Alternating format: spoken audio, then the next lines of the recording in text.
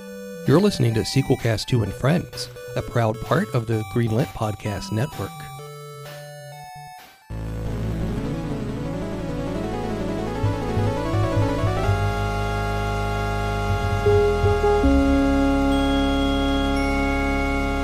Hello and welcome to Sierra Quest 2 Adventure Game is Human. I'm your host, Matt Bradley Shergi. With me is Thrasher. I appear to be pulsating. We are looking at High Res Adventure number 5 Time Zone as part of our monthly exploration chronologically into Sierra Online's adventure games. So we're in 1982 is when this came out, and they started releasing games in 81. And in this one, Roberta Williams spent, about a year designing, and this came on 6 double-sided floppy disks, which was a lot, and sold for $99, which with inflation is over $250 today. And that is an egregious amount of money, and yet I do think that much effort was put into the game. But the closest thing, so in all of these games we've done so far in the High Res Adventure series, the closest thing we've come to a hint is for this game. Because I found the manual, and the appendix of the manual basically is a map of the discs, disc side A and B, and it tells you what locations and eras are on each side, and that kind of gives you a hint about where you're going to need to go. Sort of. I mean, I do like this the box art. Looking on Wikipedia here, you have the kind of squat-looking time machine on top of the Earth, although half of the Earth is a moon for some reason. And you see, an astronaut, a pirate ship, a dinosaur, cavemen, all sorts of things. Hot air balloon. And among other things, this is proof that bigger is not always better. True. Because there are... on YouTube, they do these playthroughs of these games, which we do sometimes, because especially doing these old text-based games, if you get one thing wrong in a maze, you're kind of screwed. And it's easier to watch the videos and take notes on those sometimes. And most of the time for these old games we've been talking about, it's maybe 10 minutes, maybe 15 minutes. Time Zone, it's over 90 minutes. And that's if you know what you're doing. And I mean, it would take people...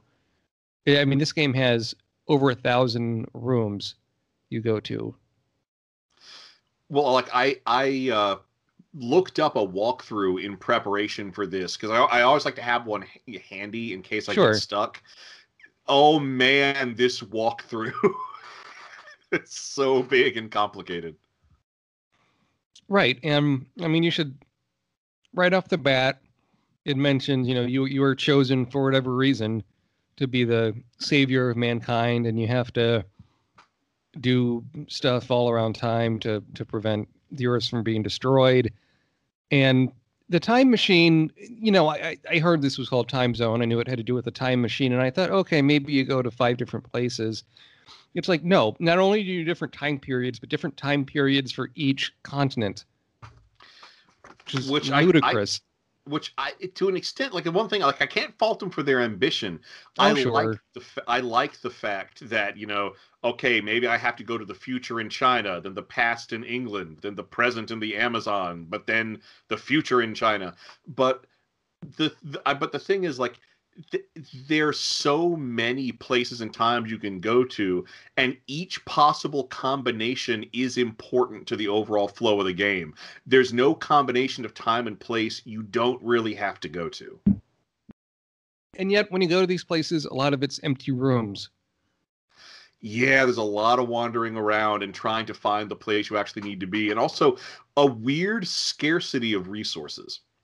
Like two things. Like for instance, there are several puzzles where you need sticks. There's only 3 sticks in the whole game, and they're only available in like the year 1 million BC. Not only that, if you don't happen to have the right item and the right thing, you kind of die, which is something in all Sierra games, but it's especially galling in this, where you might be spending hours going through all the different time periods. And I mean, to do a map of all these things would drive someone crazy. Before the show was going, I was telling Thrasher a story about Terry Pierce was an 18-year-old they hired who was a good artist to do all the artwork. And I have to say, the art is certainly better than Mystery House, and it shows creativity, and the dinosaurs look cute, and so forth. He had a mental breakdown from all the pictures he had to do in this game, and at one point was found wandering outside in the winter with his shirt off, with no shoes on. And when he was done on the game, he just left and didn't talk to anyone at Sierra for over 20 years. Completely broke contact. Yeah, because I'm sure they had pretty hard deadlines, and not to put all that artwork on one person. While it can be done, an 18-year-old, like, I know they're trying to save money, but come on. Yeah, which is strange, especially given how, because what Ken and Roberta Williams did all the art for Mystery House and some of the other earlier games. You could have easily had a team doing this.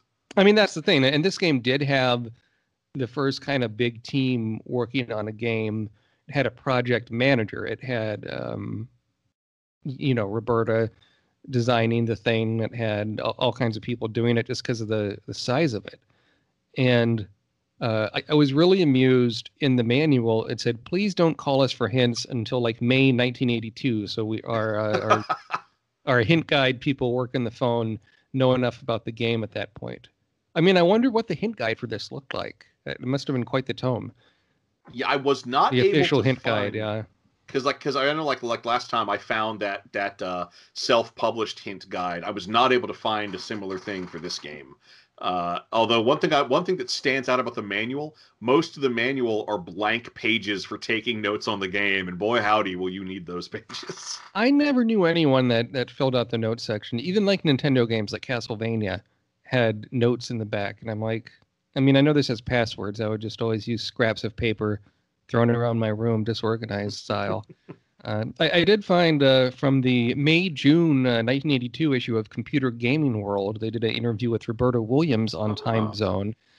And she mentioned, and this is, basically the fourth game she designed, because she did, out of the early games, she did Mystery House, Mission Asteroid, Wizard and the Princess, and then Time Zone. And she says in this interview, among other things, I am burned out on adventure games. I don't even want to look at another one. Wow. I've written 4 adventure games, including Time Zone, and I am really tired. Which, I don't blame her. I mean, to not just, as we mentioned, the scope, it's to be commended, but at the same time, it's overkill, and I don't think it was really necessary. I mean, this was back before the internet, really. She had to call up libraries and things to find out information. And even though this is kind of a ridiculous game, a lot of research was done. And whether it's where Napoleon lived or all these things. So, well, something else about this is that we've seen in some of the previous high-res adventure games that there are sometimes alternate puzzle solutions, and there are things you can do that the game will allow you to do there, even if those things don't get you any closer to your ideal ending. So there is some room for creativity. This game has no room for creativity. As near as I can tell, there are no alternate solutions to any problems. There are no fun, just sort of asides you can do. There is just the things you need to do to complete the game, and the filler you have to get through to get there. To the point where it did get frustrating. One of the earliest items you get is a saw. There are at least 5 obstacles in this game that you could get through with a saw. You only use the saw for one of them. Sure. And you mentioned there's a few different sticks in the prehistoric area. And a rock. That's the only rock you can get, is a prehistoric rock. Which you need in the 1700s to break the window to Ben Franklin's print shop, so you can get inside and use a crowbar to open a treasure chest that Ben Franklin has to get a thing. It should also be mentioned, I mean, keep in mind, the artwork was done pretty much by one person, and this was done in 1982, but there's a lot of insensitive portrayals of people in Africa and China and the like. Yeah, that was rather embarrassing when you get to China and Africa. There are some, unfortunately, at best outdated and at worst, outright racist or Orientalist depictions. Well, even interestingly enough, the Australian Aborigines come out looking pretty good. I have to say, yeah, that's not something I was expecting. And time travel, it's a common thing in adventure games, whether it's Day of the Tentacle or any sorts of Indiana Jones is sort of time travel in a way. You're doing like historical research. I mean, it's a good setting for an adventure game, and that you're exploring everything. That right off the bat, you have the machine. They don't have you do a rigmarole to find the machine to open the door or something in the first place. I think figure out how it works. To figure out how it works. I think that's pretty smart. How it works is elegant. There are two dials, one for the place and one for the time. Right, and I do wonder if Back to the Future was an inspiration of sorts. Quite possibly, and maybe a little bit of Doctor Who, but something I do like, and this is a marvelous innovation that I like with the time machine is when you program and launch the time machine, you actually get a little bit of animation. There's a row of 5 lights, and those lights change.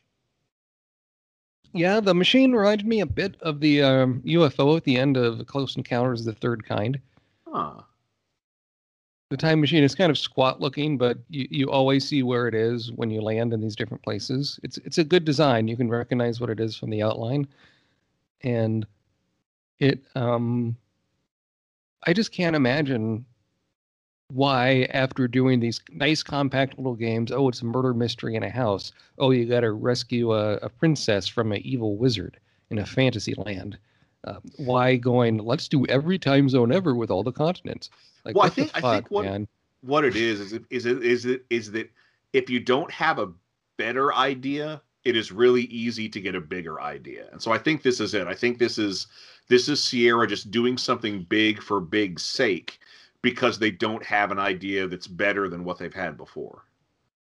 Sure. And you look at all this stuff. I mean, this game, as far as I could tell, did not sell especially well because of the high price point. And I do like in the manual, it says, if you haven't played other Sierra games, perhaps play them first. This is a difficult one. Which you will need that training, but also it's a good sales pitch to get those other games sold. That's also true, yeah. And that you can go all around, and then you have to make these lateral connections with the puzzles. I mean, I wouldn't mind seeing this being remade or something. Like, perhaps you could do a version of this that was more compact and streamlined and had a better story. And I do find the way that people are illustrated in this very charming. Well, they're still very simple. They're certainly an order of magnitude greater than the people we saw in Mystery House. But like they have just enough personality. Like Cleopatra, some effort has been given to give her that classic Egyptian hair, but also like she has some makeup on. Like it really communicates a certain like feminine beauty or glamour, even though it is really rudimentary, like 8-bit pixels. Yeah, and they had a limited amount of colors or combination of colors to play with. But there really is no logic to most of the puzzles. There's no sort of narrative reason for them. One of the things I mentioned, the treasure chest in Ben Franklin's print shop. Well, what's in the treasure chest is a key. Oh, well, that makes sense because of the whole story about him with the key attached to the kite. But the problem is, what does that key unlock? Well, not anything in colonial America. No, that unlocks a door in future Japan. Right. And it's not like that door is like in a museum and it's like an exhibit of things from America. No, it's like a warehouse. It's just a future warehouse that this key from colonial America opens up. It's things like all the things you have to keep track of, even for an adventure game. This is a lot. Bigger does not mean better.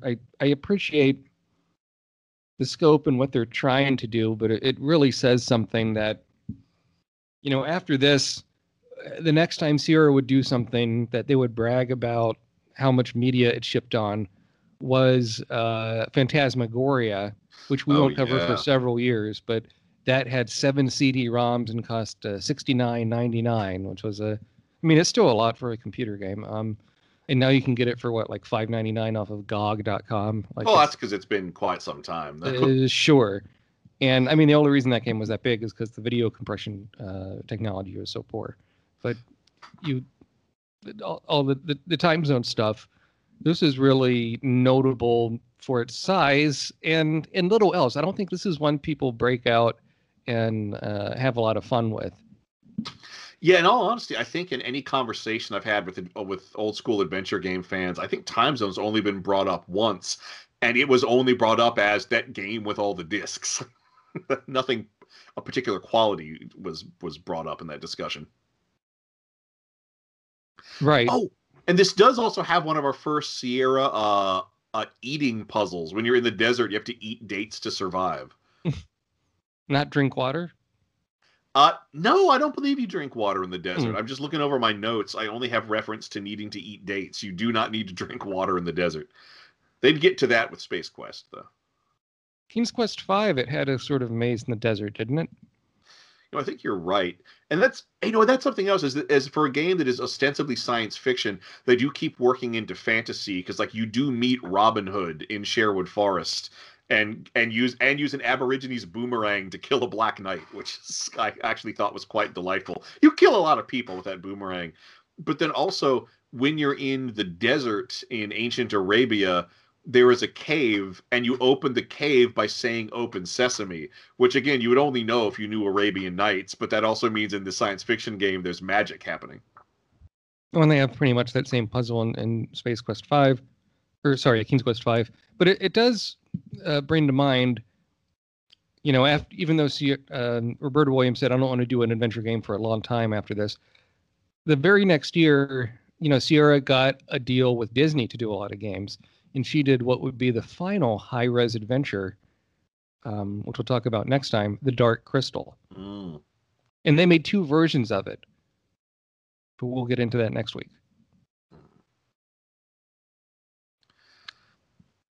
So I got to say, like, did you have a throw your hands up in frustration and curse the gods puzzle in this when you played? I would say it's just early on, you go into prehistoric times, you go to ancient China, and you go in the backyard of someone, and you buy a shovel, you go in the backyard, and you dig, and you find jade. And you have to dig again to find more jade just because. And it's like, couldn't you give me both pieces of jade initially? Do I have to keep on digging? What would make me think I'd have to keep on digging? Well, also, there's no why would you dig there? Like, nothing tells you there's a resource in this yard. And it's like, oh, he's a Chinese person. He must love jade. That's why I can buy the rope and the other things from him. Yeah, and then like the same thing happens in like Japan. Like the geisha likes rice, so yes. you give her the rice, and it's that you buy from China. Yeah. And it's so weird that they have to point that out. Like if it was just a trade. But when it's NPC like stereotypical thing, like then that is so goddamn disappointing. But I think also it has to do with they want to do a big game. They've been spending a long time designing it. Like you kind of go for the stereotypes because it's to keep it from being too much of a time suck. From making, because you have 2 things when you're making these old adventure games, right? You have the puzzles, you have the mazes, and then how do things tie together? And then it's like, what does the game player have to smoke to get in the same wavelength as the people that design this game? Oh, yeah. It's just ludicrous. And I do like how they mentioned when this game was planned to be ported to the Atari 400 and 800, which were computers, they weren't really video game systems. This didn't happen, but if that were to happen, this would have been on 10 double-sided diskettes because they had smaller capacity. And in this interview on Computer Gaming World, Roberta Williams mentions just the physical time of how long it took to copy one copy of the game onto 6 double-sided diskettes. And you're having to have a person sit there at the computer do it, like not even, and that's, you're hoping the diskette you're copying to isn't corrupted somehow, which would happen. So the puzzle that made me throw my hands up, and there were more, but the one that I just want to stand out is when you're in the fort in Russia, guarded by the Cossacks, you just have to wait, and you have to tell the game you're waiting until Catherine the Great comes by, and that you can't know that.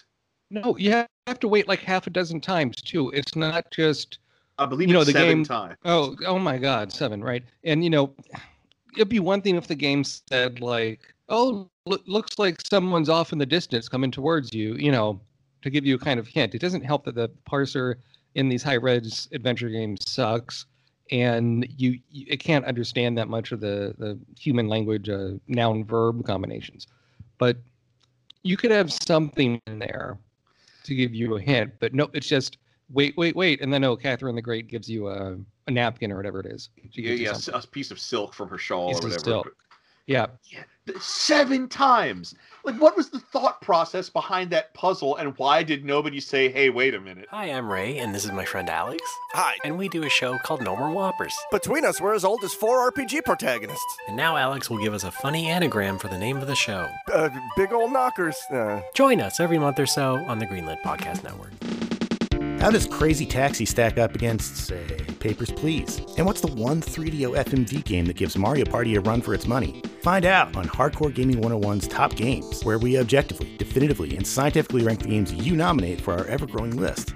HG 101's Top Games, twice a week, every week, right here on the Greenlit Podcast Network.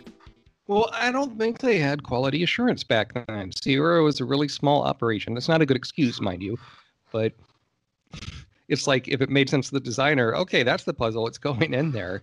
You didn't.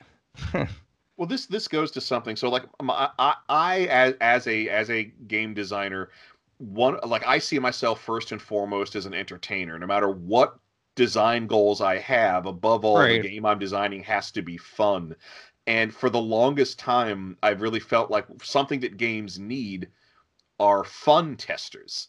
People who rather than looking whether Sure. things work mechanically or have bugs, people who just make sure, hey, is this entertaining?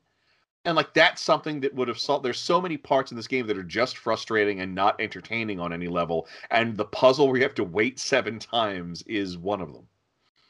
And yet, if you did a version of this game that was cut down that kind of led you by the nose, maybe you couldn't pick where you went in time. The time machine would just malfunction and transport you to a different time, trying to lead you by the nose a bit. I think you could have something interesting here. I don't know if it'd be a good game, but you could, as Shakespeare said, brevity is the soul of wit.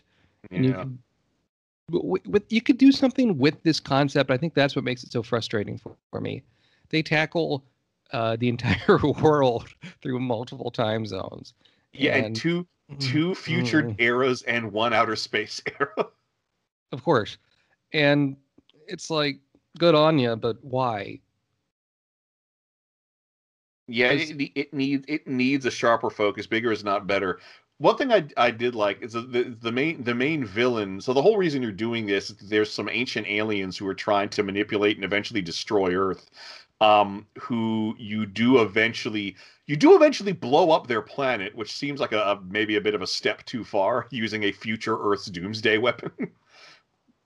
But I like that the aliens are the planet Nibiron, which I can only assume is a reference to Nibiru, the mythical 10th planet that shows up in a lot of conspiracy theories. Yeah, it very well could be. And the science fiction stuff is okay, but I do like what you said earlier, Thrasher, about Roberta keeps on throwing in fantasy tropes. And you'll see her embrace that wholeheartedly, not just in King's Quest, but in the mixed up Mother Goose, mixed up fairy tale games. She does. That really seems to be her bag. Yeah, fantasy is clearly what she wants to do, and I think she does have a good sense for it, even this early in her career. And there is an exception she has later on where she tries to go back to the Mystery House Agatha Christie thing with the Laura Bow duology, which we'll get to in good time. But Time Zone, I wanted to like this game. I thought the idea in the box art is so cool. And yet when you do it, like there's not much there. There's just so much. It almost like they made a game to be like, let's be the longest game ever, the most expensive game ever, and didn't think to make something especially entertaining around all that. I was just frustrated more than anything else. And usually, like, maybe I'd be frustrated at the ambition, like, oh, this is too simple, or this is a ripoff or something. But this is like, it's just too big. Just because you can go to a buffet doesn't mean you should. Well, and on top of all that, something else that jumped out at me. You fight a gladiator in an arena in ancient Rome. As long as you're carrying the spear, you just win that fight. Like when you fight a gladiator, you don't get to make a choice. The outcome is predetermined based on what's in your inventory at the time. And that's when you should have that kind of life or death conflict is when you should have the most choices. Right. You want to have some element of action. I know you couldn't really do arcade sequences, so to speak, in these kind of simpler, earlier games, but you want something, right? I mean, it's a gladiator fight, for Christ's sake. But nope, it just does a simple check in your inventory for item muckety muck, and there you go. Yeah, like this is I applaud its ambition, but this is not a good game. No, I give this one I forget, do we have a rating system in the show? We do this one frequently. I don't know. I feel like it was like adventure yes or adventure no. Sure, yeah, let's go with that. I'll say adventure no. Historically, it's interesting for what they were trying to do, and people only talk about it because of its size, and I think that tells you all you need to know, really. Yeah, but I've adventure no. I think I've said my piece on this game. Although I would like to see, and who knows, maybe this will be a fan project I'll do one day.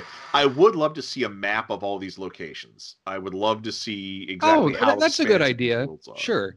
A map, and also maybe with the map having arrows showing, by the way, this key in this time period opens this door in this time period. To see those crisscrossing of arrows to show how maddening it is. Maybe you could like filter those on or off. But yeah, I mean, I think if, fans have remade kind of VGA versions of like King's Quest 1, 2, and 3 and the added voice acting and all this great stuff, I wouldn't mind them going even further back to the well and trying to do a remake of Time Zone. I think, why not remake something that's not that good? Yeah, I mean, there is potential there for this type of game with better technology. You could streamline it. You could maybe give it a bit more personality. I mean, these characters barely speak, if at all. Not to mention the main character is just, you, basically. It's they kind of bit off more than they could chew, and it's in this computer gaming world interview. Roberta Williams compares this to a Cecil B. DeMille epic. Well, sort of. I can see that. Right, and as far as the number of rooms, the amount of work it took, the size of the team, that makes sense. And just because it's just the Jurassic Park quote, just because you can doesn't mean you should. It's not quite the quote from the movie, but you get the idea. So let's go on to what you're playing. I've been playing kind of older stuff, been in a retro mood. I've been playing one of my favorites, The Lost Vikings. Oh, nice. That was Blizzard's first hit, wasn't it? I mean, it was enough of a hit that they made a sequel to it. Yeah, I was playing the Sega Genesis version. That one has some more levels and has unique dialogue, kind of linking the different sections, the different worlds you go to. And I just think I think when you play it multiplayer, it's a bit of a dog's breakfast. It's a bit messy because the screen doesn't, if it did split screen scrolling, that'd be one thing. But for when you're playing with 2 or 3 people at the same time, it just gets a bit too busy and doesn't quite work. But playing single player, I just think it should be ripped off more. I think it's one of the most genius ways to do a kind of action puzzle game where you switch between people with different powers. I mean, you could do that same formula, I don't know, like with the Avengers or with the Bat Family, whoever you wanted, really. You could even do like a Dracula themed Lost Vikings knockoff, where it's like Van Helsing and the American fella, all these kind of things, right? Trying to solve puzzles and all these things. It's just a really fun thing. And speaking, of time travel with Time Zone, I mean, you go to different time periods. The games are difficult and they can be a bit cheap, but I think once you get like in the zone and locked on it, I find something like Lost Vikings holds up a bit better or is a bit less forgiving than, say, the Lemmings games, which the Lemmings are good, but you really have to be on the ball with those games. And Lost Vikings can be a bit forgiving. And I think Lost Vikings 2 kind of overdoes it a bit with the superpowers. Did you ever play that second one? No, actually, I can't say that I have. No. So the second one, like you get like a werewolf and a dragon as characters of certain worlds, and the Vikings have cybernetic enhancements like jetpacks, and it kind of just overdoes it a bit. I think the simplicity of the original is what works. And weirdly enough, the second one, the Super Nintendo version, had pixelated graphics. The version on the PC and PlayStation 1 had kind of claymation graphics with like voice acting from people like Jim Cummings. So they look quite different, although they play the same.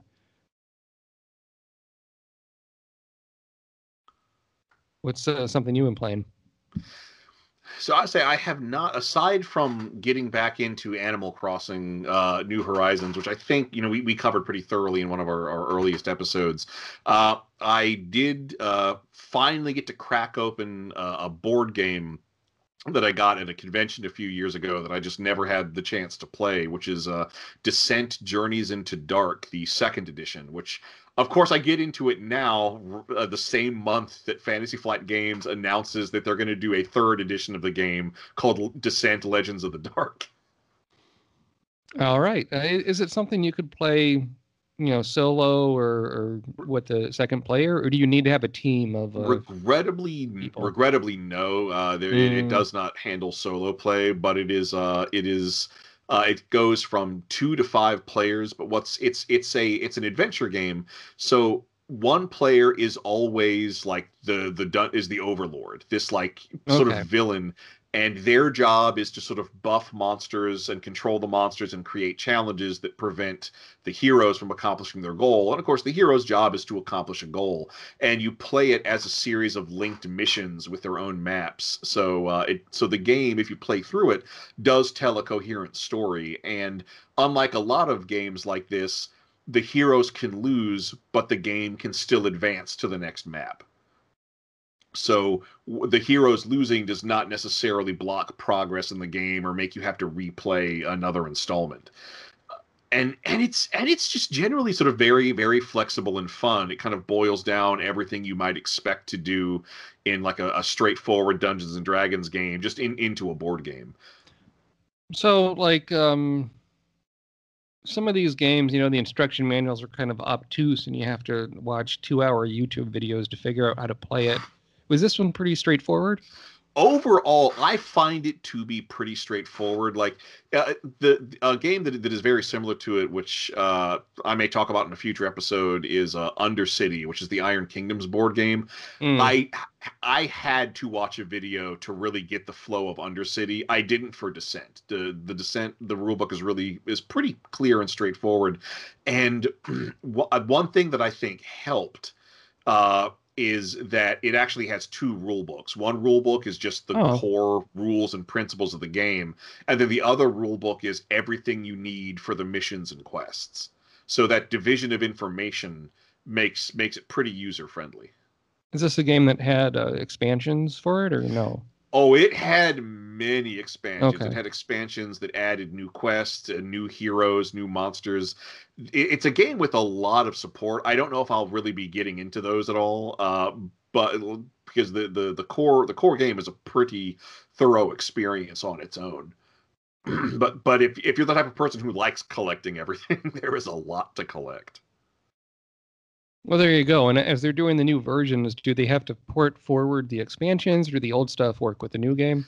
I suspect they will, because Descent, the first edition of Descent: Journeys into Dark, when the second edition came out, they sold a conversion kit that sort of lets you take all the stuff you had for the first edition, or most of it at least, and make it work in the second edition.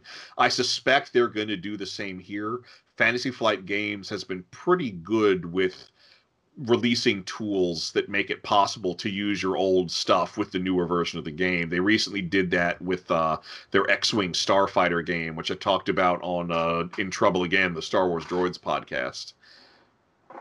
So I suspect there's a very good chance that's going to happen again here. Well, there you go. No, that sounds interesting. There's a lot of different things out there, and that you found one that was pretty straightforward, even though being a second edition is to be commended. It can often be Not that I had the chance to go into a gaming store in a while with the pandemic, but it's can be often intimidating. You go in and you see so many games on the shelves, and some of them look expensive, some of them don't. I mean, we took our nephew once, and the game he wanted was this terrible thing they had. I mean, it might be an okay game, but I wouldn't buy it for a child, where the game was like, put pieces of plastic in a fake toilet and it would shoot stuff at your face. I think I have seen that yes. in a toy store somewhere. And I could see why it appealed to a child or perhaps even teenagers, but it was like, that's what you have. Of course, if like a kid's going to see that, he's going to want that. We didn't get it for him. We got him something else, but it was just still one of those things. Oh, very good. Okay, so next time we're going to look at the, Sierra's first kind of licensed adventure game. We're not going to really count their educational games. With The Dark Crystal, this is a movie, we're all familiar with, and to see how they do it as an adventure game should be interesting. I recall in some interviews, Roberta Williams talked a bit of shit about the movie and considered her game to be superior. Well, we'll see, I guess. Yes. And oddly enough, they did two different versions of this game that I guess we'll try and touch on in the same episode. They did a version called Gelfling Adventure that basically ported the original but made it as a choose-your-own-adventure thing for younger players. Yeah, that's an interesting angle. And to tie into the Dark Crystal prequel series, which unfortunately got canceled on Netflix after only one season. I was so disappointed. Wasn't it? Because they're trying to set up a big thing at the end.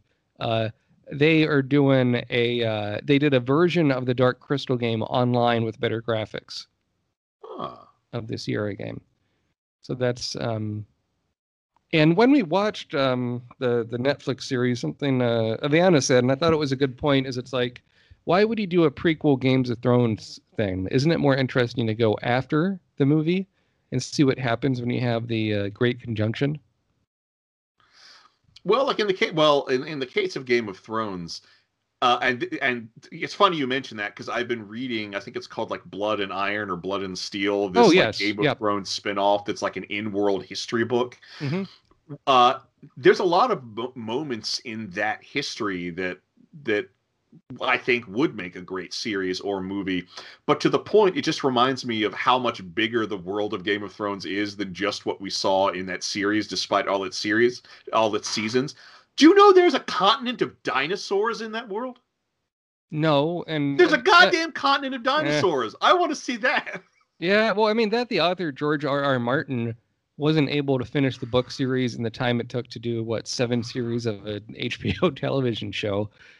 Is he's a busy man, but at the same time people have been a bit spooked, kind of like and he's getting older and all these things, people are getting a bit spooked, like with the Robert Jordan, right, the author of Wheel of Time. Oh yeah, yes. When as the guy was dying, he was furiously dictating outlines for the last book, which another author ended up finishing. It was Brandon Sanderson did that. Yep. And I heard he did a good job for what it's worth, but yeah, it's The Dark Crystal. I wish they would have renewed that series. Netflix is kind of weird in how they seem to like to cancel stuff after 1 or 2 seasons for no good reason. Well, but streaming services, the executives at streaming services are now just as bad as the executives for networks, but just in a completely different way. Yes, and I think what we've seen because of the COVID-19 pandemic is shows initially got renewed for a new season, like Drunk History, and then they proceed to get canceled because they don't want to put in the money to do it when they could, I don't know, invest in animation instead and do more non-union stuff that's cheaper or that's easier to produce during these odd times. And at the same time, I've seen creative stuff going on, like with Oprah Winfrey has a talk show, and she did an episode with Obama recently, and they filmed it on green screen, but they're all on separate couches, and then they use compositing to make it look like they're sitting together. Huh. That sort of works in spite of itself. The thing that kind of, it infuriates me on a number of levels. The canceling the Dark Crystal Age of Resistance, because I was skeptical when that was announced, but I did watch the series and found it just to be truly, truly wonderful. But I figured, well, of course it's going to get a second season. It'll be so much cheaper now that all the puppets and sets are built. Yeah, and exactly. Not to mention you have a workflow of people that are used to working with these things now. That was disappointing. Well, the one that really also, pisses like, me off is Glow. Yes, and with I mean, Jim Henson is getting some work with the Disney stuff, but like, I don't think the Muppet Show on Disney Plus is very good. It's trying to, I don't know, like it's just very formulaic, and it's only 6 episodes. They have some bits that work really, really well, and they have some bits that don't really work at all. But everything lingers a bit too long. I wish there was a bit more quick cut so that you could fit a few more sketches in there. But at the Miss Piggy interview stuff is okay. The cooking show stuff I think works very well with the Swedish chef and the turkey. Yeah, it's great when there's a guest you can play off with. I love that. I love the one with Danny Trejo. And when Danny Trejo, you think he's going to say something really violent, but then he turns it into something really romantic. And you can clearly tell he was about to say something awful, but then he realized, oh, wait, I'm on a show with the puppets. I better think of something else to say. But it works really well. Definitely. So, next time we'll talk about the Dark High-Res Adventure number 6, The Dark Crystal. And after that, we'll be on to King's Quest. I mean, can you believe it? It's... Finally, King's Quest. Been a journey, but yeah, King's Quest, the OG. The first one with Quest in the name, a name that they would own for the next decade and a half. Right. It's really quite something to see. I mean, that original King's Quest game was advertised. It's like a 3D, it's like you're controlling a computer. And I recall showing it to one of my stepbrothers when he was pretty young, and he just laughed his ass off at the graphics. Oh, you know what? I'll talk about it more when we get to it. But what I do find really charming are those early Sierra walk cycles of their characters. Yes, and how to make the game not take 2 years for you to walk across the screen, you have to pump up the speed. But on the other hand, that can make you get killed rather quickly by a monster in the next screen over. And then sometimes the game has a bug related to its speed. Yes, and that would happen in the SVGA era of Sierra games a lot. Yeah, there's a timing bug with Gabriel Knight that I think got fixed with a fan patch or something, where you had to turn on the heat to get Mosley to take off his jacket. No, you had to turn up the air conditioning to get Mosley to... No, he's turn up the heat. The detective takes off his jacket. Then you have to steal something from inside the jacket. But it's time-based on the processor of your machine. Oh, dear. But yes, there's a lot of fun things like that in Sierra games we'll cover in the years to come on Sierra Quest. Check out episodes of the show, sequelcast2.com. Follow me on Twitter at MAT@WBT Thrasher. And follow me on Twitter at InternetMayor. So for Sierra Quest, this is Matt. And this is Thrasher. Saying... A Cossack appears. Kings and knights.